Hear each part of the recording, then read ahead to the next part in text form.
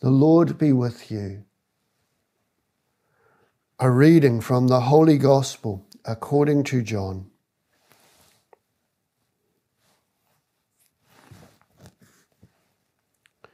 Jesus said to Nicodemus, God loved the world so much that he gave his only Son, so that everyone who believes in him may not be lost, but may have eternal life.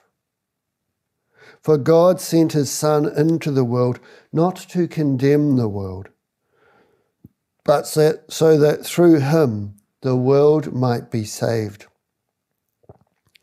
No one who believes in him will be condemned, but whoever refuses to believe is condemned already, because they have refused to believe in the name of God's only Son.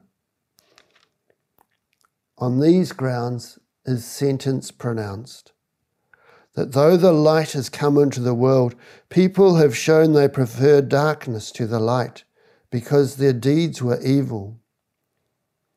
And indeed, everybody who does wrong hates the light and avoids it, for fear their actions should be exposed. But those who live by the truth come out into the light, so that it may be plainly seen that what they do is done in God. The Gospel of the Lord.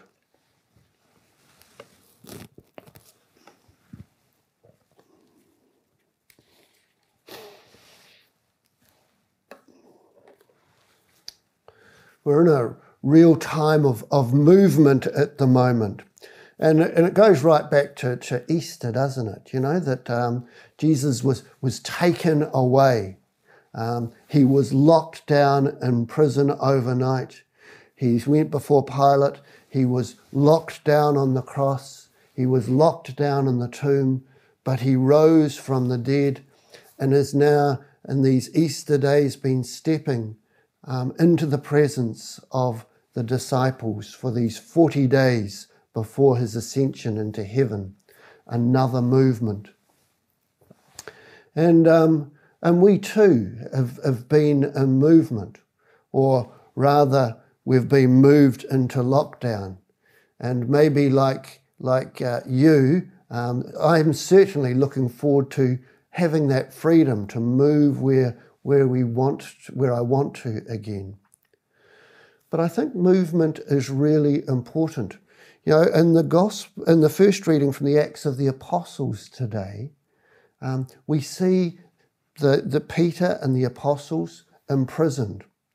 You know, the Sadducees, who were the temple priests, they didn't believe in the resurrection. So when Peter and co were promoting and preaching the resurrection, they hated it. They wanted it shut down. They wanted that teaching locked down. And so they're arrested and put into prison. But the angel of the Lord comes and leads them out of the prison, and they go out to preach about this new life that they've been given. This movement, however, that happened here is only a glimpse of the great movement that we heard of in the Gospel. God loved the world so much that he gave his only Son. For God sent his Son into the world not to condemn the world, but so that through him the world might be saved. God sends his Son who steps into our world, who steps into our experience of humanity. The Son of God truly becomes one of us. He shares our experience of life, of suffering, death, and because he shared in our experience of this, we hope to share in his rising with him. That's what salvation is all about.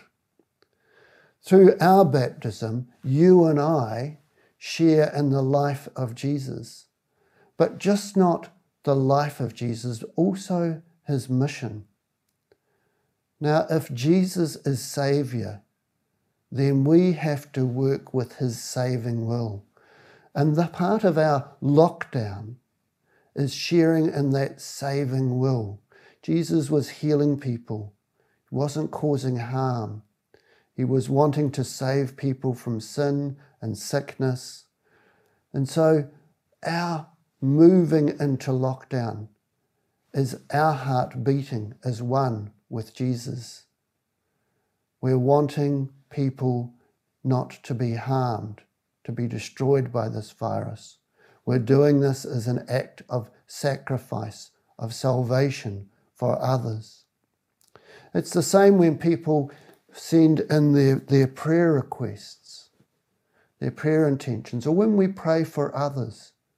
Again, it's an expression of our wanting the saving will for these people to be also at one with God's saving will for them. I think often when we put in our prayer intentions, though, we want to change God's mind, that we want this and you have to make it work, God. When I think the greater prayer is, I pray for so-and-so, but my prayer for them is, may your will for them be done. And I think maybe we can reflect on just how we pray. And also, when we celebrate the Eucharist is the great saving action and prayer of Jesus. Because as I've talked about before, whenever the Jews celebrated the Passover, it wasn't as if they were remembering a past event. It was as if time disappeared and that the people who are celebrating the Passover today were as if they were present at that first Passover. And that gives them the hope that God will in the future save them. And that's when Jesus says, do this in memory of me. What he's saying. And so whenever we celebrate Eucharist, we're, as it were, stepping out of time and stepping into that space with Jesus where he stood as he was nailed to the cross, where he stood when he rose from the dead. We're saying yes to God's great plan of salvation that's acted out in Jesus. We're beating our hearts with his when at the end of the Eucharistic prayer, the through him, the with him and in him, as we raise the gifts, Jesus' body and blood to heaven, the great offering of his sacrifice made once and for all, but made present to us in the Eucharist, we're saying, yes, this is what we want too, Father. We want your salvation. And we unite ourselves and all people in the world, especially those who are poor or vulnerable or those that we love, to the offering of your Son. Pray, brothers and sisters, that my sacrifice and yours may be acceptable to God the Almighty Father. We are here to offer the great sacrifice of salvation with Jesus.